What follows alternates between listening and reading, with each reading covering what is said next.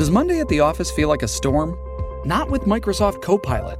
That feeling when Copilot gets everyone up to speed instantly? It's sunny again. When Copilot simplifies complex data so your teams can act, that sun's shining on a beach.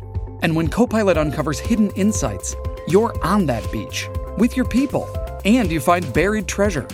That's Microsoft Copilot. Learn more at Microsoft.com/AI for all. First, the bad news. SAP Business AI won't help you generate cubist versions of your family's holiday photos. But it will help you understand which supplier is best to help you roll out your plant-based packaging in Southeast Asia, or identify the training your junior project manager needs to rise up the ranks, and automate repetitive tasks while you focus on big innovations, so you can be ready for the next opportunity. Revolutionary technology, real-world results. That's SAP Business AI.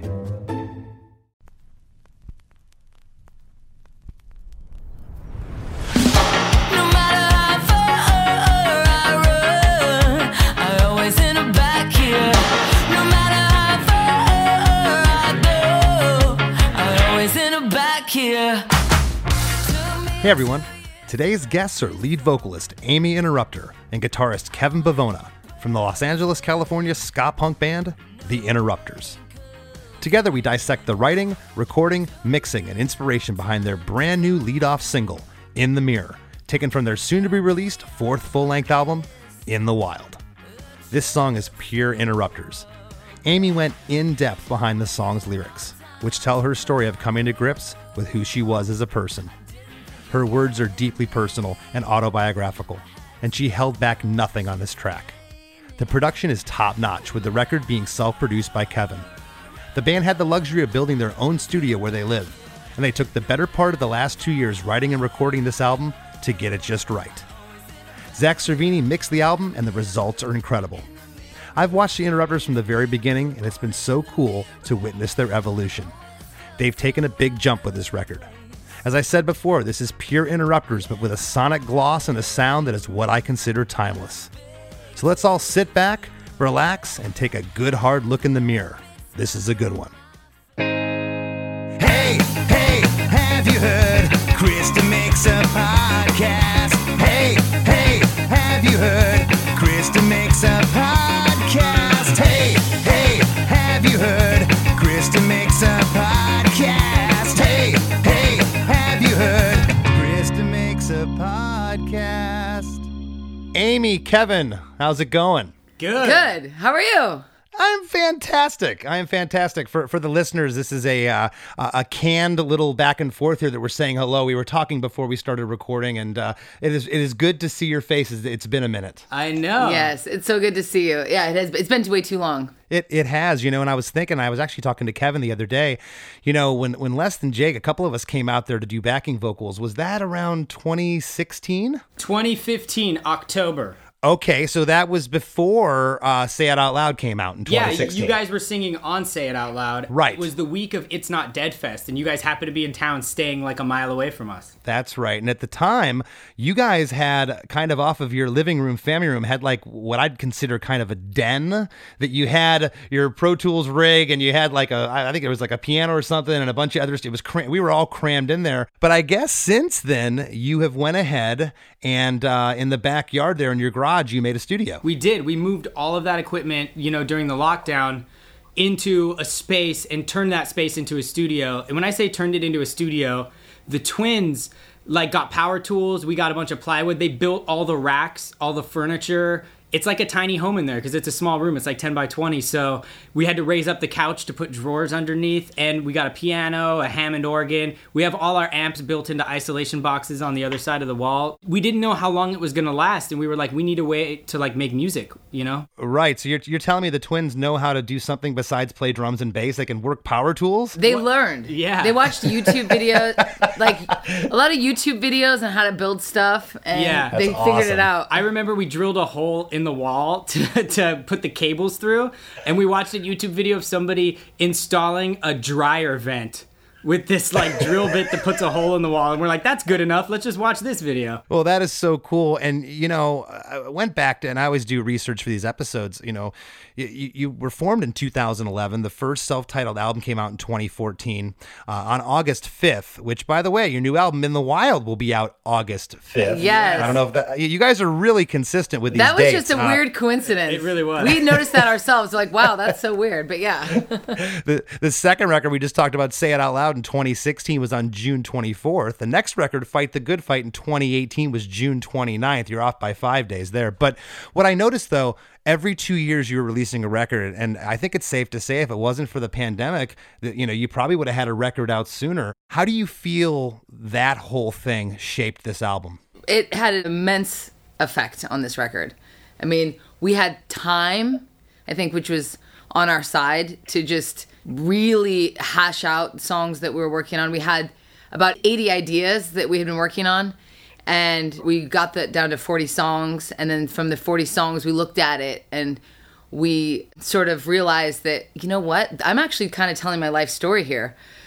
Let's just cut the songs that don't tell my story. And that's basically what the record became. I know this from being in a band for 30 years. Sometimes you get cabin fever being around, especially recording. You'll go somewhere and you'll be holed up in the same room all day. And you guys all live together. So, does it ever get to the point where you're like, I need a break here. I can't, especially during the pandemic. I mean, what else did you have to do? The state was pretty much locked down. Besides go to the studio and record, were you working the whole time through, or was there spurts where you'd back off and take a break? I'm always writing. We're always writing. Yeah, when the lockdown first happened, we were pretty exhausted from a pretty grueling tour schedule. So when the whole world shut down, it was really interesting because we went into the studio to start writing for a record. We were with Tim at his studio, and this is the week that like everything shut down, and we're like kind of writing songs, getting this idea together. We didn't have a record per se, but we were kind of kicking around some ideas, and then the whole world shut down. And in that, we took a break. And in that break, we were like, kind of realized we needed to take some time with this. So we put out a live album. We made a film called This Is My Family around the live album. That's like a concert film with documentary stuff. And that kind of like tied us over creatively, where we were working on something, but we didn't have to like really think about the new record until like the fire was burning in us for like, we have to make a new record. And this record, you self-produced it, Kevin. And what was that like? I know when I say you did, your name's on it by yourself this time, and it's not a co-production with Tim or anybody, but you've been producing your band for a long time. You know what you're doing, but to finally take the reins, what was that like? Was there any trepidation or any fear with it? Because when I'm recording myself, and I want to ask you this, when is the guitar sound good enough? Yeah. When is the vocal good enough, Amy? Like, when are you finally? And I sometimes need someone there to go, Chris, that was great. Move on. How do you filter yourself? Well, I mean, the good thing is we had 3 full-length records under our belt as the Interrupters, so our rapport as a band and how we record, like the actual process, wasn't very much different in the fact we get into a room, the 4 of us. We hash out a song, Amy sings along, we figure out the tempo, we figure out what feels good, and then the next day, me and the twins will go in fresh, cut the rhythm track live, drums, bass, and guitar. And, I think the big difference with the recording process of this one, which was kind of exciting, as the producer to see Amy work on her own schedule. Because when you're working on a record and you're in a big studio and there's engineers, everyone's time is so valuable. Like, if you have a vocal session booked at 7 p.m., you got to show up at 7 p.m. and sing that vocal. It doesn't really matter how you're feeling, but with this one, it was like she sang the song when she felt like she was ready to sing the song. And I hear it in the performances, and I think that all comes across on this record. A lot of the time, it'd be 2 or 3 in the morning, and I get my second wind, and I'm thinking of one of the songs that I want to sing. And depending on my mood, I could pick the song. It's like, I want to do this song because I'm feeling this emotion right now. And I know it's 2 in the morning, but can we just go back there? And Kevin just like make some night coffee. Yep. And I got to only sing in the moments that I was feeling those emotions. You know what I'm saying? Which I think was really nice to be able to do that. That's awesome. Like I know the listeners can't see, but you guys can. I got a smile from ear to ear because I'm so happy for you. At your band. I've always loved you, and I have been just honored. Kevin sent me the record probably 3 months ago.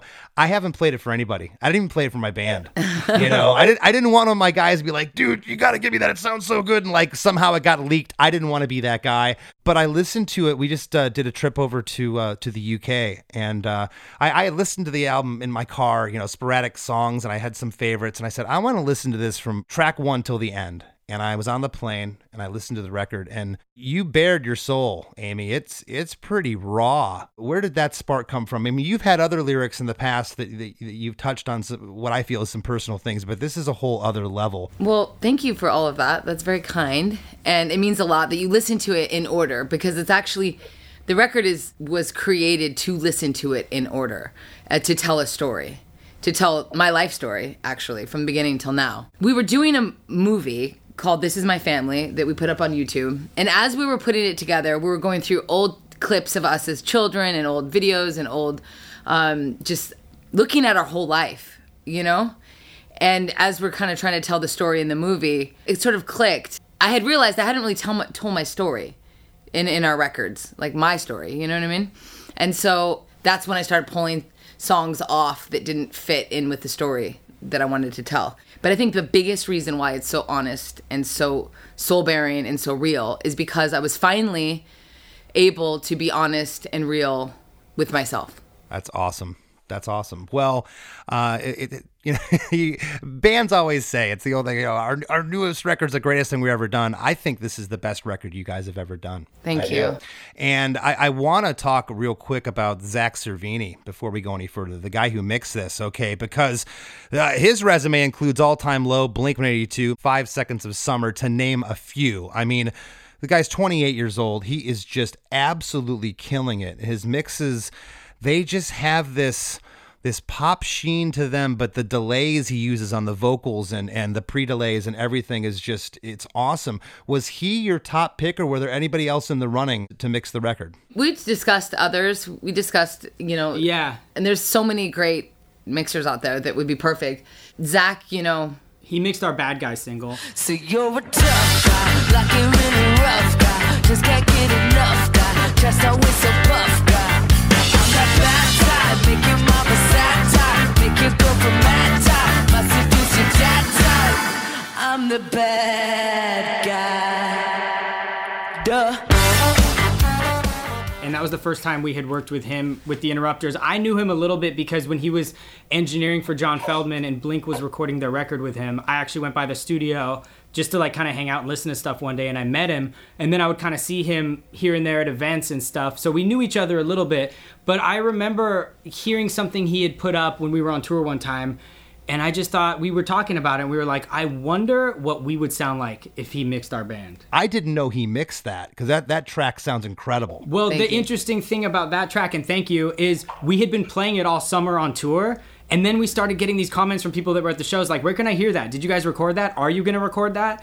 And we were, as we were getting home from tour, because it was Amy's idea, she's like, we should throw this cover in the set. I think it'd be really fun. It was a huge song at the time, and we were playing out with the Dirty Heads and 311, and we just thought it felt like a good kind of song to do on that tour.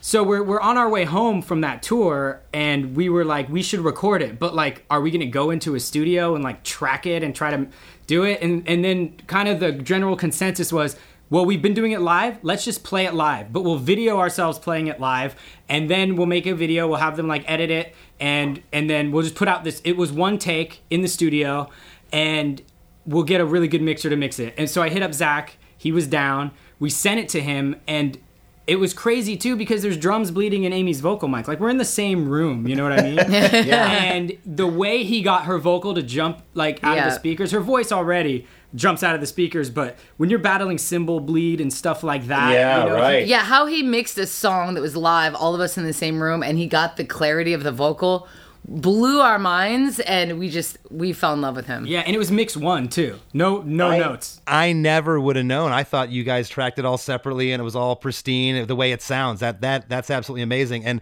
again, it's just genius. I mean, Billie, she's one of the biggest stars right now. So you got people searching for her song. They come upon your band.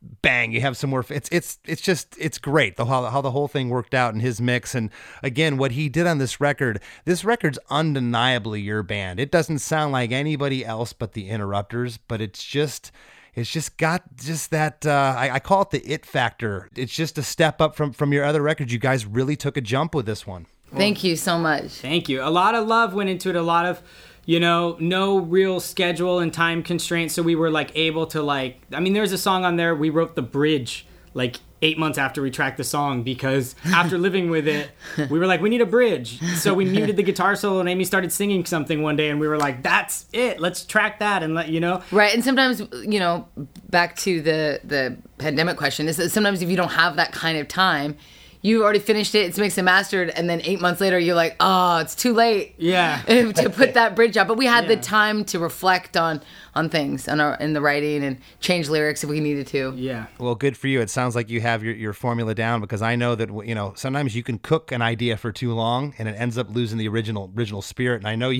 know you're aware of that. You've been doing this long enough, and that can be unfortunate sometimes. But the song we're going to talk about today is the first single from the record, In the Mirror. This one jumped out at me immediately when I listened to the record. The song after this, amazing. I think that's going to be your lead-off track, I believe, or when the record comes out. Raised by Wolves? Raised by Wolves. Can we talk about the song title? Okay, yeah, Raised by Wolves. Yeah. The track list is out, so. Yeah, Okay, yeah. and then I'm blanking on the ballad, the name of the ballad at the end. Alien. Alien, thank you.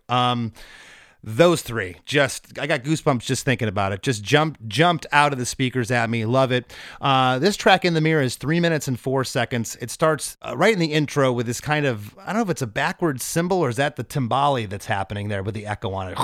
It's a snare, but it's a snare that's super cranked. That hit opens the song with the chorus for 8 measures, just the kick drum, guitar, and bass, playing single notes with Amy's vocal. Halfway through, there's this, I was calling it a timbali, but that snare hit with the echo on it again, and the whole band stops when Amy says, always end up back here. There's a couple hand claps there that are in time with drum hits, and then a vibra slap takes us into verse 1.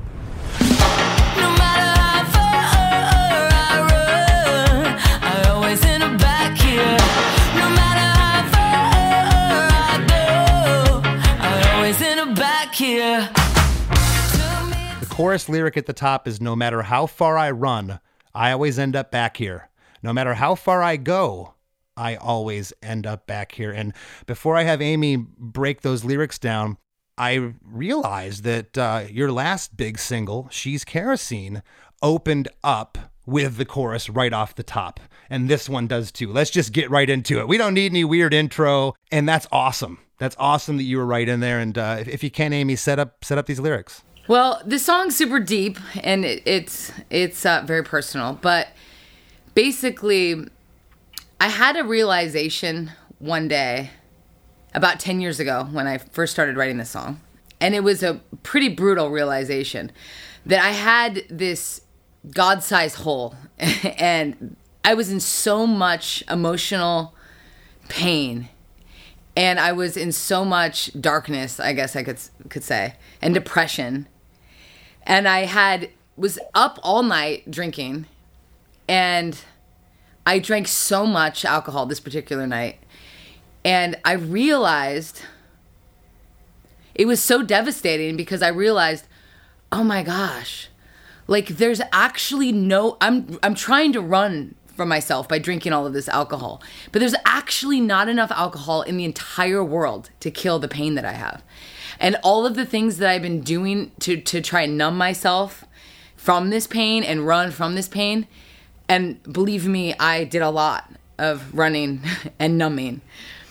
I realized that there just wasn't enough alcohol in the entire world, or medications in the entire world, to fill that hole in me and to fill that pain, to fix that pain. There just wasn't. Because that particular night when the seed of this song, it was like, how much more could I possibly drink? But yet the pain was still there. And I also realized that, oh my gosh, this is like, and it really was like so depressing for me in that moment. I was like, I'm always going to end up waking up in the morning sober. No matter how much I try and run today, like I'm going to wake up sober and I'm going to have to look in the mirror with like so much self-hatred, so much regret, so much, and now my pain is like even worse than it was the day before. So like I'm compounding my pain. The more I'm trying to run from it, actually the worse it's getting, until I decided to stop doing all of those things that numb my pain, and to stop doing all of those things that I'm running from, and to take a look in the mirror. So that's, I mean, it's so much deeper and so much longer, but I guess that's the short answer. Thank you for opening up and sharing that. That is very deep. You hit it well. I did a number of tours with you. We were in Europe one night, and I hope you don't mind me sharing this little tidbit, but you were having a moment before you were supposed to go on stage, and I said, what's going on? I didn't know if you were joking or what, because again, your band is fun. We've had fun together. It was always laughs and good times, and you told me you were having a crippling anxiety attack. Yeah. And I'm like, well, what can I do to help you? And I'm trying to talk you through it, and you're just having this moment, you know, and I remember that, and that was frightening to see, because I knew that was real. You weren't just like, you know, having a moment like someone made you mad backstage. There was something going on, and that's kind of, I think, what I think you're talking about here. And that is exactly what I'm talking about, is that I would have like panic attacks, like horrible, like where I just can't breathe. And you're going to make me cry, Chris, but I would have these panic attacks where I could not breathe. I just could not breathe. I mean, they were real debilitating panic attacks, and that I would have for years. But then I would go on stage and just be smiling, you know, like, and just be put on a smile. But inside, I was like dying. Like inside, I was really having a hard time. And so, yeah, so it's like putting on a smile for everyone else when inside you're just like, feel like you are actually dying, you know? And yeah, that's part of what I'm talking about. Again, thank you for sharing that. I'm so sorry you went through that. And I'm better now. I'm better now. You look better, and you do seem better. But hey, I'll tell you something. Go look at the comments on YouTube and I've seen them online as well, and other places, Instagram, Facebook, the comments of people with the lyrics to this song. That you're helping people through what you went through, and that's awesome, you know. And as we all know, music heals. I want to get into verse 1. The whole band here's in. The keys are playing the upstrokes with the clean guitar and the bass. The bass sounds killer here, just awesome. I mean, Justin's just ripping. Took me 2 years to write this song. I wanted it perfect. No wrinkles in it. Took me a long time to come clean. To be honest, the truth's so ugly. It's interesting what you just said. It took you a long time to write this song, and that's kind of what it says here. It took me 2 years to write this song. I wanted it perfect. No wrinkles in it. Took me a long time to come clean. To be honest, the truth's so ugly. And on the second line, wrinkles in it, there's this echo on the vocals when you say it, and on the word ugly, there's this echo. It's like that two-tone dub echo thing, like box that you use on stage. Yeah. Your thing. And again, it's your thing. At the end of the verse, there's those two claps with the drum hits, and you know, within songs, there's hooks, and those claps, I can already see the audience clap into those parts, you know, and that's what makes a great song, is all those little hooks. But if you could set up these lyrics. It's interesting because it took 2 years to write this song. It has literally nothing to do about how long it took me to write the song. It's just setting up how it took a long time to do my inventory. That's just kind of what that is in reference to. It's not, even though it did take me 10 years, and the lyric is 2 years, because 2 years sings better than 10 years. But it was just about like, this took me a really long time to be honest with myself and to do my own inventory. And then the wrinkles in it, I wanted it perfect. No wrinkles in it is a metaphor. It's about my perfectionism and not wanting to look at myself, because if I do, what if I find something that I don't like? Or what if it's scary. So the no wrinkles in it isn't about like looking at myself in the mirror and seeing wrinkles. It's a metaphor for the perfectionism and wanting things to be perfect to the point where it's debilitating, where like you literally can't move and you can't stop. Sometimes if I know that I have to do something that's hard, I won't even start doing it so it's just easier to kind of keep drinking. It's easier to numb because I just don't want to look at the wrinkles. I want it to be perfect.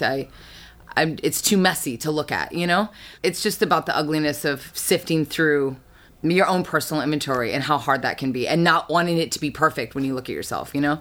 And also, when you look in the mirror, if you stare at yourself in the mirror for a really long time, like you can find all these imperfections if you're, you know, and I don't have to stare for very long for me. But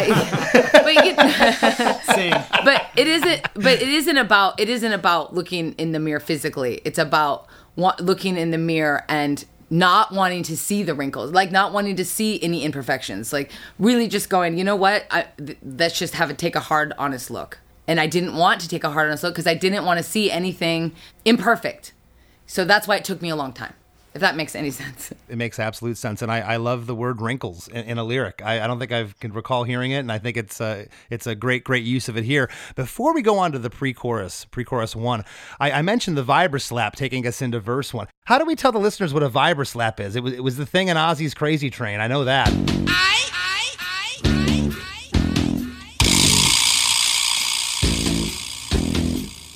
Okay, so it's a percussion instrument that like a snake rattle almost. Yeah, it's a rattle, and you hit it, and then it kind of goes grrr. But the thing is, we've found early on, I mean, two of the people I've worked with a lot in my life is Tim Armstrong and Travis Barker, and both of those guys, in working on stuff that they've produced, love the vibra-slap. And I grew a taste for the vibra-slap, and we all love the vibra-slap. And it serves the same purpose as like a cymbal. It's an attack. It kind of lets you know there's a scene change, but there's a kind of tongue-in-cheek quirkiness to it that I just love. And like, trust me, it's all over every single one of our records. And the ones you hear, just imagine the ones that we had to delete because we were like, okay, there's too much vibra-slap on that song. Well, I'll tell you, when the vibra-slap is used correctly, like this song, it's awesome. But I've heard it in some songs, I'm like, why is that there? But it's great here. Pre-chorus 1, there's this single, slightly overdriven guitar chord that comes at the top of it. Just one that rings out there. The pre-chorus number 2, and we'll get to it in a little bit, the guitar rings out with every chord change there. But on this first one, it's just the top chord, and I think that's awesome. That rings out over the band. The organ is here doing pads.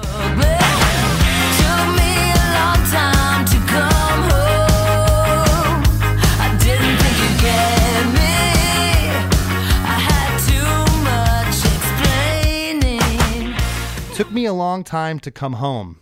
I didn't think you'd get me. I had too much explaining. And on the first 2 lines, there's the first harmonies that we hear in the song. And on the last line, the band stops on explaining. And there's 2 kick drum hits followed by 2 hand claps with 2 more drum hits. And again, I wrote in my notes, hook, because it's just those claps. And it takes us into to chorus 1. But if you can, Amy, set up these pre-chorus lyrics. So it took me a long time to come home. So it's the best way I can describe it is my drunk self talking to my sober self. So, you know, being, you know, when you're drunk or you're drinking and then you have to come home to like a sober person who wants to talk to you, it's like, yo, like, I'm not coming home. All right. I don't, you know what I mean? And why was I out so late? I'm going to have to explain to that sober person why I was out so late, like why I was doing the things I was doing. I'm going to have to explain to my sober self. My sober self was the person like waiting up at night, you know, waiting for the drunk me to come home. So that's what that's about. Like the disappointment my sober self would have to realize once I came home. It's like I had too much. The drunk Amy had way too much explaining to sober Amy. And so that's what that's about. If you love me, don't care. If you don't, I don't really care anymore. I gave you everything. Hey everybody, we got to take a quick break, but we're going to give you everything we got with Amy and Kevin from The Interrupters after a few words from our sponsors. Judy was boring. Hello. Then Judy discovered ChumbaCasino.com. It's my little escape. Now Judy's the life of the party. Oh, baby, mama's bringing home the bacon. Whoa, take it easy, Judy. The Chumba life is for everybody. So go to ChumbaCasino.com and play over 100 casino-style games. Join today and play for free for your chance to redeem some serious prizes. ChumbaCasino.com. No purchase necessary. Void where prohibited by law. 18 plus terms and conditions apply. See website for details.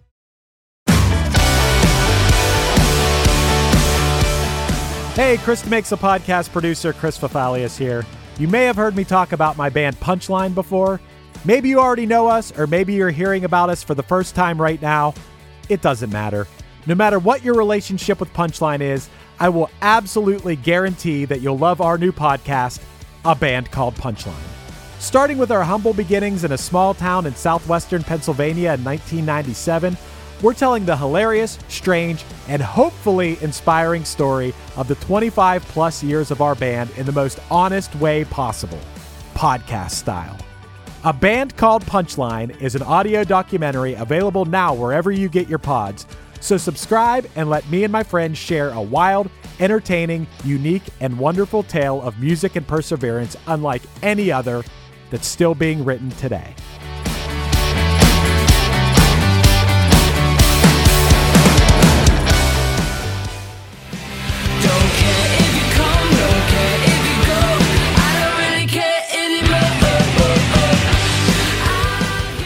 And now, back to the show.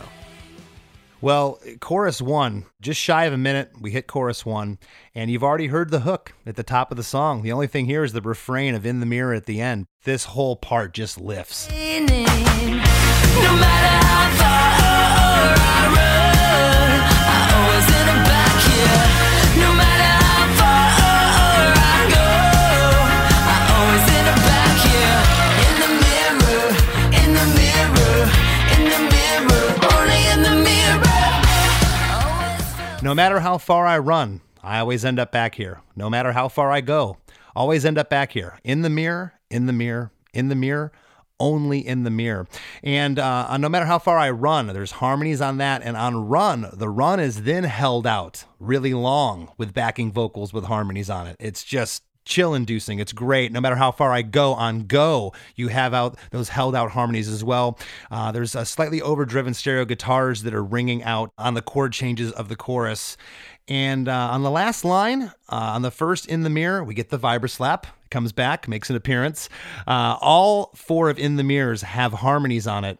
On the third In the Mirror, there's the what I'm calling, Kevin, the Police Clash guitar off to the right. Yep. How else would you describe that? You know what? Just to speak to the production really quick, I'll never forget, like the first time Amy ever sang me this song, when she got to the In the Mirror, in the mirror, she sang that part and I just heard new wave in my head. I was like, this is like a new wave hook. So when we went in to record the song, I had all these elements I wanted to use of like our favorite kind of new wave stuff. That's why the hand claps, it's a Linn drum hand clap, like an old 80s drum machine. Yeah. And that's why those guitars are going jank jank. It's like a Police kind of Andy Summers guitar. There's a chorus pedal on a lot of the guitar parts, and even those vocal delays and all of that was to kind of serve this like Blondie, Talking Heads, Police fantasy that we had in the studio, while still being Interrupters, but just like peppering these elements of new wave. Which, by the way, I told you the other day that the album cover looks straight out of 1983. I love it. Awesome, thank you. It looks great. It looks like totally like a, an early 80s new wave album cover. Something the Cars or something would have done. Awesome, it's great. yeah. Shout out to Jay Bonner. That Clash Police guitar I'm talking about, it's like Roxanne or Walking on the Moon from the Police. It's that guitar. It's just perfectly put there. And then at the very end, there's that snare triplet, and then there's echo on the mirror. That echo comes back, and we go straight into verse number 2. In the mirror, always felt so out of place. In a crowded room, I speak too soon. Yeah, I put a big smile on my face. I can't let them know it's all for show. No. I always felt so out of place. In a crowded room, I speak too soon. Yeah, I put a big smile on my face. I can't let them know it's all for show. No.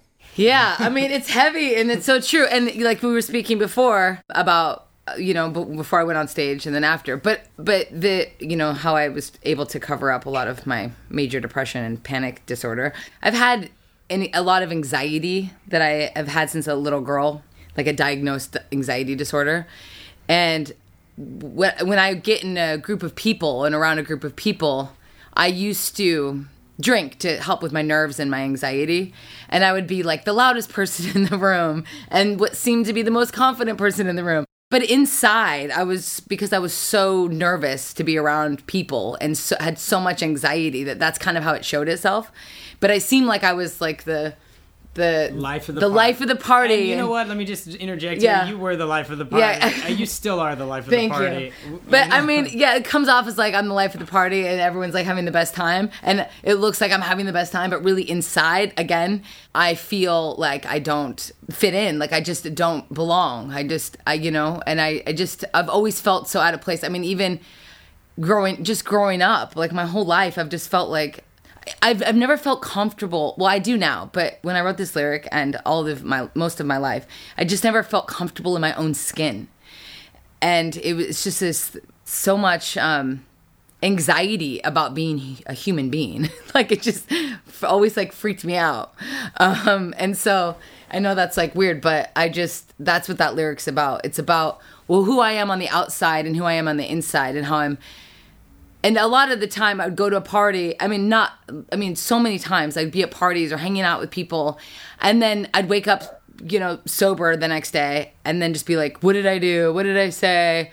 And like beat myself up and then just go do it all again the next day. It's about stopping that cycle. In order for me to write that, I guess what I'm saying is I had to stop that cycle and go like, what are you running from? Like, why do you feel like you have to do that? Why do you feel like you have to be the life of the party? Like, it's okay to just like have some like coffee and like be a good listener. Well, again, I can look back to that time and as Kevin said, you even said you were the life of the party. Thanks. So much fun, your whole band. And I had no idea at all what you were going through. And it's just, to see you that night that I spoke of it was heart-wrenching to see a friend like that. And I'm so glad you're feeling better. Verse 2, there's a killer delay on the first line, the word place, but it's not really loud. There's just this little like delay that happens there. I love what Zach did there. I'm assuming Zach did that in the mix. The long delays we had in there before, a lot of what he did effects-wise was like the sauce of the vocal, but anything that's specialty, like the throws, like the like we did that, but he definitely treated them. He put them where he thought they should go and colored them how he thought they should be colored. So, well, this wasn't an echo like that Amy has on like Mirror, the big echo. This is a very subtle little thing that happens that I thought was cool. Verse 2, we're getting some harmonies on the second line. In a crowded room, I speak too soon. The third line, I put a big smile on my face. That's just Amy. And then when she says, yeah, there's an echo on yeah. Vibra-slap happens again. And there's this ha ha ha, like laugh off to the left speaker panned. Yeah, I put a big smile on my face. What was that all about? Was that just something you were in a vocal take that got left in, or was that on purpose? It's like a sinister laugh. But it sounds like an evil laugh. I was recording the harmonies, and sometimes I'll do ad-libs on my harmony track to just for fun, just to see if anything pops out. A lot of our first and second record, like when I do my harmonies, toasting, whatever, if it's cool, they'll be like, whoa, that was cool, that should stay. And that was just one of those things I did. And Amy was like, I like that. That, like, it that has sense. To stay. It has the darkness of what she's actually saying, where she says, smile on my face, and it's like, ha, ha, ha. It's like, I don't know, it just kind of, but yet still fun in a weird way. Like it's interesting now breaking down these lyrics and listening to you guys talk about it, because the track itself has so much life and so much energy, and it's such heavy subject matter, but I feel like the vessel to get it across is like a dance, a uplifting new wavy ska dance song, you know? Well, that's what I've always loved about ska music. It have the most depressing lyrics with upbeat music, and it kind of, there's this strange dichotomy that works together, and it's beautiful. I love that ha ha ha. That's just a cool little part, and I'm glad it wasn't just an accident, so to speak. It was kind of meant to be there. There's an echo on No, the very last line. The keys are following the guitar upstrokes here again. There's killer organ pads halfway through verse 2 that just really add to it. Pre-chorus 2, it's the same lyric as pre-chorus 1. Took me a long time to come home. I didn't think you'd get me. I had too much explaining. And I always ask when the pre-chorus lyric is the same. Sometimes it'll change. Did you feel like there was enough information here lyrically that you wanted to keep pre-chorus 2 the same, or was there any other lyrics that you had there maybe that were going to be there? I did have another lyric there. And when you listen back, you want to hear, the ear just wanted to hear the pre-chorus again with the same lyrics. So that's why I changed the melody a little bit from the first one. The first one's, I hold the note, took me a long time to come home. But the second time I just did a little come home. Like I did like a little. And there's some pulses and pulses there. Because in putting another lyric in, which we had, oh man, I just missed the pre-chorus. Like I just missed the lyric to kind of sort of drive home that point. Here's something. We as performers like to think we're being highbrow sometimes. I'm going to change up the sec. I've had this happen where I've been playing live and I'll look out and the person singing the first pre-chorus to different lyrics on the second time, I'm like, damn it, we should have kept it the same. Why didn't we keep it the same? And sometimes if it's not broke, don't fix it. And I think the lyrics here are perfect and they're warranted to be said twice. Thank you. So the same lyrics here, but there's those guitar chords I talked about earlier. They're on every change here, and it just kind of it is building the song. Talk a little bit about that, Kevin. You know, we had recorded the song kind of with the basic rhythm track, and it was just kind of missing some teeth. So I went over it with the guitar a couple times and tried some wild stuff. And in the process of doing that, I had just done this kind of single note. You know that first, the beginning of Dark Side of the Moon? How it's like, boom.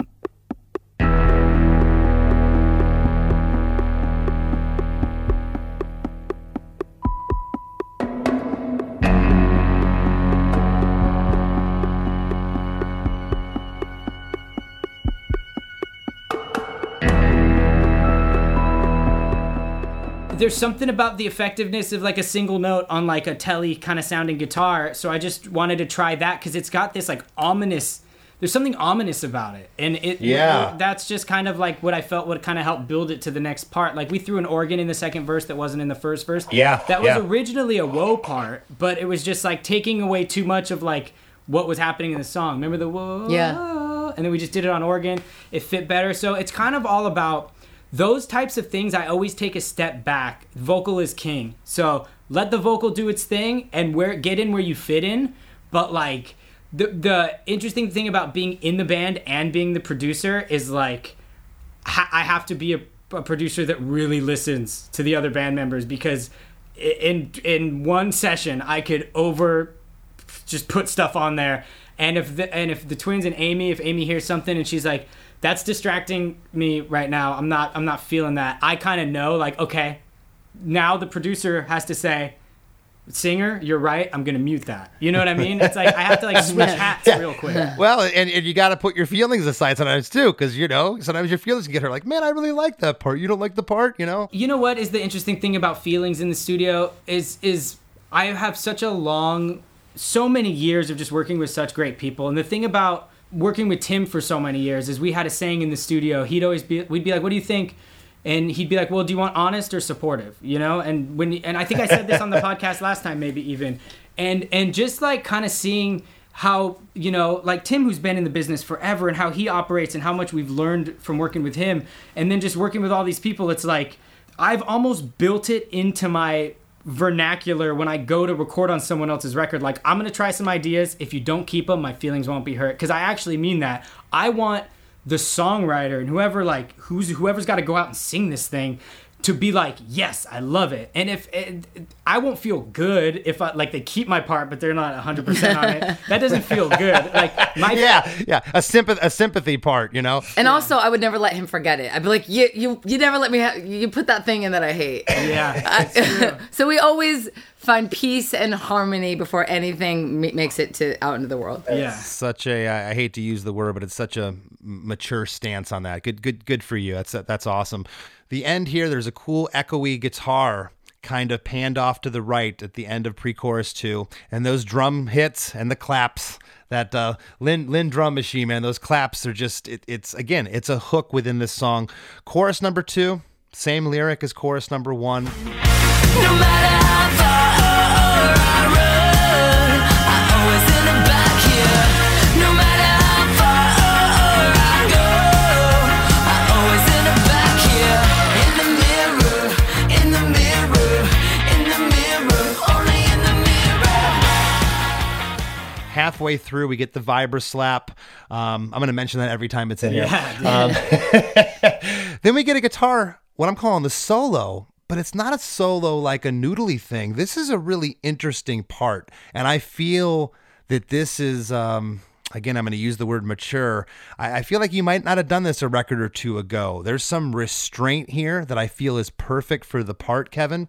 There's an overdriven guitar riff here. It's more than a solo. I wrote that it's simple but perfect for the part. It's for about 8 bars, and then halfway through, there's these like a ha ha ha or a hey hey hey that Amy does, followed by 3 toasts. The ch ch ch ch ch.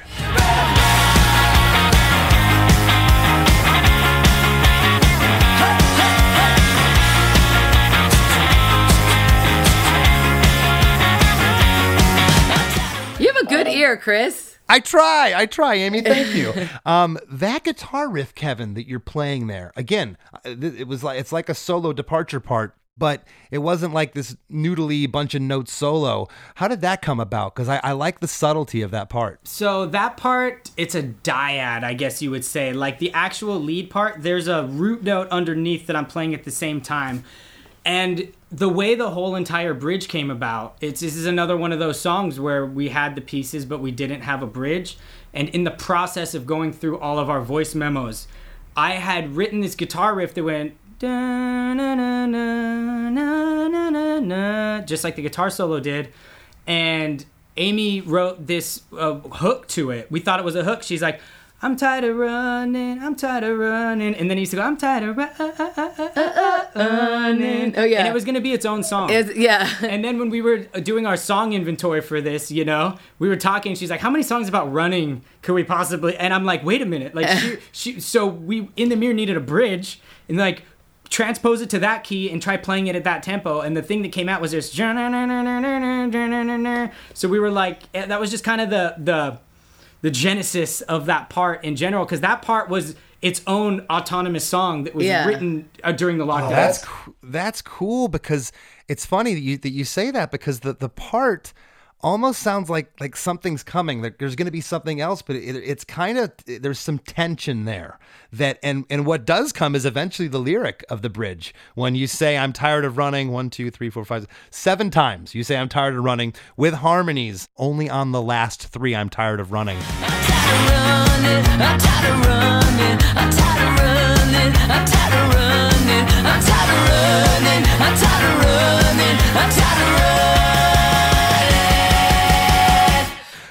So it builds there, and at the last one, the band stops, and we go into chorus 3, and that's when you go up an octave, and it's just awesome.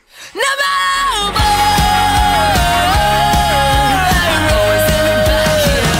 no matter.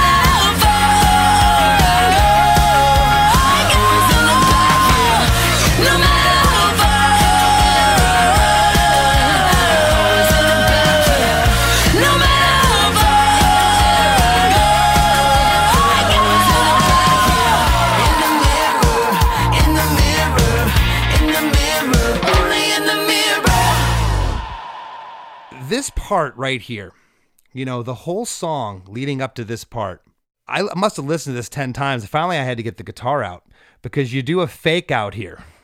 You go from like a C sharp to an A flat.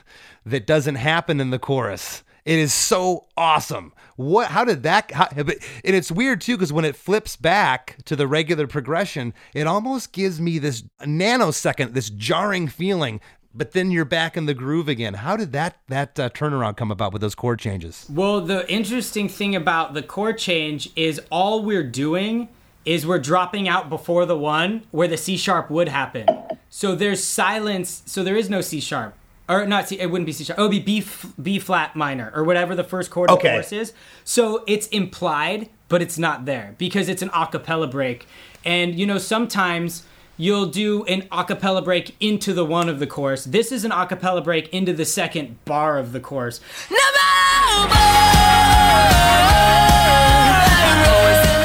That was an Amy thing. She just wanted everything to stop, and no matter how far. And that's just the chord we were supposed to land on, because it was like we were taking the chorus and just chopping that first bar, maybe. It's what I wanted to do. Okay, so when I said I'm tired of running 7 times, I wanted to paint the picture of like how truly exhausting it is. So you're kind of exhausted, like it sort of paints this picture of like, I'm tired of running, I'm tired, like it kind of says like, I'm doing this over and over and over and over. It's the same thing.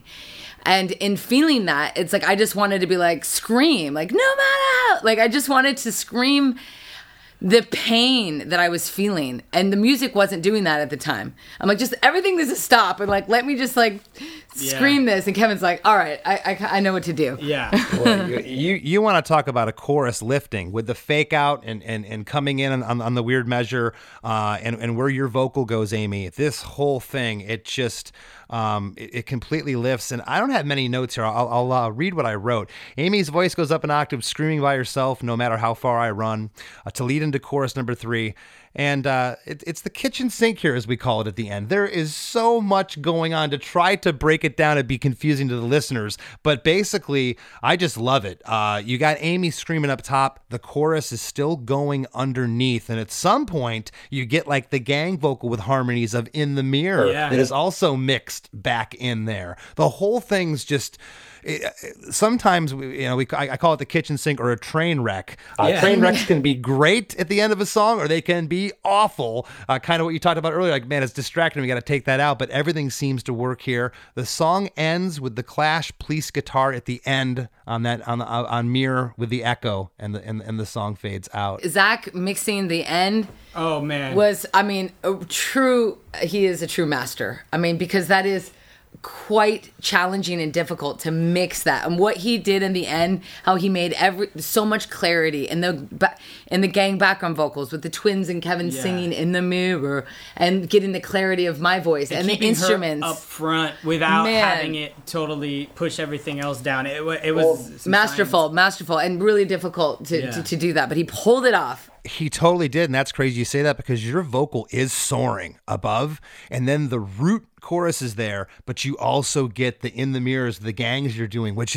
doesn't happen anywhere else in the song. And he pulled off a mixing feat here. He did a great job, and as I said, the whole track is awesome. And Amy, before we wrap up, when you heard the song, finally realized, and finally back at you coming through the speakers, and you heard that mix, or maybe you were in your AirPods taking a walk and you heard that mix for the first time, what'd you feel like?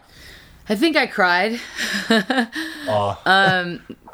probably cried tears of gratitude, because we worked so hard on it, and it's just finally to get out what I've been holding in for so long, and hopefully, somebody out there will feel less alone when they hear it. Just that feeling that maybe somebody out there will hear it and they'll feel comforted. They already feel less alone. Go read the comments. I've seen them. It's beautiful. Thank you, Chris. So, I mean, yeah, I'm really grateful for how it turned out, and this is like basically the first time I'm telling my story and kind of what I've struggled with on a more personal level, and so I'm glad that we could talk about it, and and I'm glad. I think we're all kind of at a loss for words. You said a lot today, and thank you. And I already told you, you've already helped people. I know this is going to help people listening to it.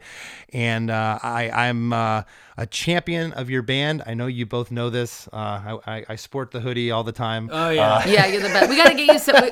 When we get some more merch, we'll send it to you. I know, but I can't be more proud. The stars just keep lining up for you.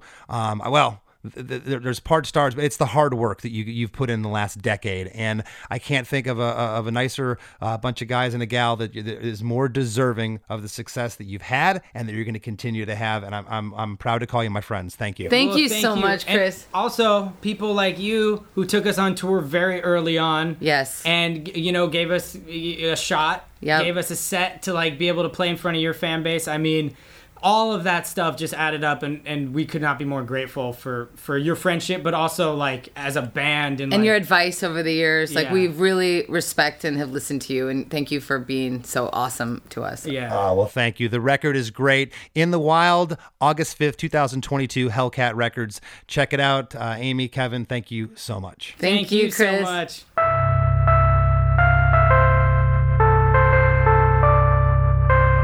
There's lots more Krista Makes a Podcast after a few words from our sponsors. Hey, what's up? My name's Lurk, and I'm the host of Lambgoat's Van Flip podcast. Every week, I have in-depth conversations with bands from all over the scene, big and small. We also like to keep our finger on the pulse and showcase up-and-coming bands on the show as well. So come check out Lambgoat's Van Flip podcast.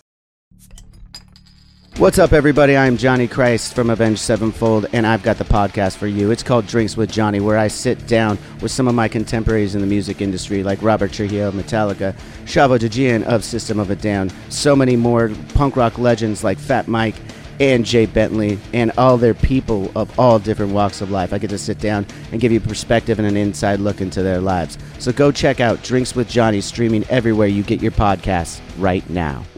Hey, everybody. If you like Krista Makes a Podcast, I'm going to assume that you like music podcasts. And if you like music podcasts, check out One Hit Thunder. Each week, we dive into a one-hit wonder, and along the way, we gain some knowledge and have some laughs. Lou Bega, Crazy Town, Harvey Danger, The New Radicals, Aha. We're over 100 episodes in now, and to paraphrase the great Matthew Wilder, nothing's going to break our stride. Subscribe to One Hit Thunder wherever you get your pods. As we near the end of the show, here's a band you might not know. Welcome to this week's Band You Might Not Know. If you'd like your band to be considered for Krista Makes a Podcast, all you have to do is email your best song via MP3 only and bio to bandyoumightnotknow@gmail.com. This week's featured artist is the Venomous Pinks, a three-piece punk rock band from Mesa, Arizona, consisting of Drea Dahl on guitar and vocals, Gabby Chaos on bass and vocals, and Cassie Jalili on the drums. Their first album, entitled Vita Moors, will be released on June 3rd via S-BAM Records. Here's a snippet of their song, No Rules.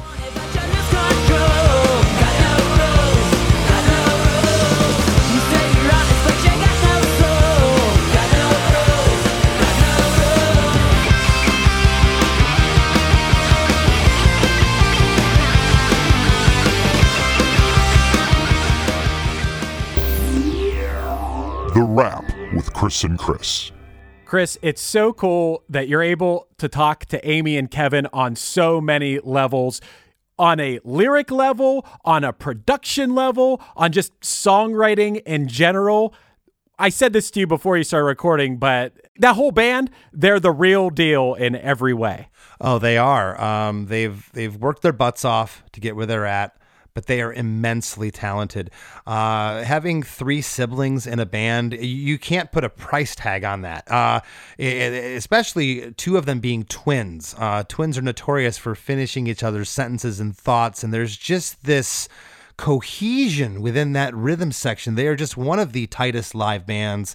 Amy has always been a good singer, but she's better now, I think, than she's ever been. The band is just firing on all cylinders, man. They're killing it. I'm really jealous that they all live together and get to just make music every day. That's always been my dream, to just get up and be with the people that I can be creative with in whatever way, music, any way possible to be creative with other people. And like they said, and for the listeners, Kevin and Amy are married, so they're together all the time. And then you got the twins who they were living in back what I think is now the studio, and that was when we went there in 2015 to do vocals for the Say It Out Loud record. And just I even mentioned in the episode where at some point, do you ever have to take a break and step away? And it doesn't seem like they do. They seem just so kind of even kiltered, and just, anything that does arise that's an issue, they let it roll off their shoulders. That's how you succeed, man. You keep doing what you do, and you keep getting better at it. I thought it was really cool. I obviously haven't heard the album yet. Yeah, Chris didn't even send it to me. he keeps his word. I've had albums sent to me too, where that's proper etiquette. You're not sending it to people. But I think it's cool that they made an album that tells a story. Chris, the art of the album is starting to get more and more lost these days. We're in a singles-driven world, so I love that the Interrupters still value the album. Well, and that's why I had listened to it in sequence. I had kind of scooted around when he first sent it to me. I'd listened to this track, and I like this one. I love In the Mirror. I love the track Raised by Wolves, the ballad Alien, just all really cool songs. But finally, when I got on that plane ride, I said, I'm going to listen to this because, they're old school enough. They're not that young to where they grew up in the era of the album, and I bet there's a cohesion to this from track 1 till the end, and there was. I thought it was obviously so cool that Amy was willing to be so candid with us about what the song is about. I know that people, like you said, read the YouTube comments. People are already taking away meaning from the song, but I think this is just a whole nother level. And who out there can't relate in one way or another, whether you can super relate or just kind of relate to what Amy was talking about? Everything from dealing with alcohol to just anxiety in general. Man, it was so awesome of her to open up for the podcast today. That was so cool. Yeah, I didn't quite know how else to say it to her. We've had a few guests on here that have opened up about really deeply personal stuff, and you could see that it was affecting Amy. At one point, she, seemed like she was getting a little misty eyed. She said, "You're going to make me cry," because it's obviously, she's healed a lot, but there's still that underlying, at least the memory of that pain that she went through. And I was kind of like second guessing myself. Should I say this in the episode? And I went ahead and talked about that night. I think we were in Germany, and I'm just walking backstage, and I see her huddled in the corner, and she's just, she was a mess. Mm-hmm. And I didn't know what, you're thinking the worst, like, a family member back home passed away or something, or she got the worst news in the world, and she was having a debilitating panic attack, and she's trying to explain this to me. And again, to me, it was out of left field, because she was always, as she said, the life of the party. That whole band, we've had some times with them. They're so fun, and I never knew I never knew that underlying pain she was going through. Talk about the most relatable thing in the world. Drinking to overcome anxiety or social anxiety, and all of a sudden you're the life of the party for a while, but then you have to wake up sober and look at yourself in the mirror. It has to be very rare that someone can't relate to that. I feel like we've all been there. Alcohol's been getting people with two left feet on the dance floor for centuries. Right. So, yeah, it's the little social lubrication. But yeah, she really opened up, and you can tell. That's why I asked her at the end, what was that like hearing this? And she said, I cried, and but it's just the song. Again, I'm going to talk about the mix. This guy Zach, just, I can't say enough about him. He just really, it's undeniably Interrupters. It's not like they took a huge left turn, but the mix, especially at the end, with that kitchen sink train wreck, we're calling it, the mix that's going on there at the end, to be able to hear the separation with all the parts. It's so crazy how much stuff's going on at the end. I didn't even try to break it all down. Now this comes in to the listeners, it would just been confusing, because it was getting confusing to me. I just kind of took it in as a musical piece and just kind of left it at that. People that are really good at mixing, it's almost like they could be called a scientist, a sound scientist, because it's not just turning up the volumes on things. I think that might be what a lot of people think. That's what I thought as a young musician. Oh, they're just adjusting the volumes on things. There's so much more to it to make things cut through in the mix. That's what Amy was talking about at the end there, about that end of the song and how amazing it was that he made her vocal cut through, but also the backup vocals cut through and all the individual instruments.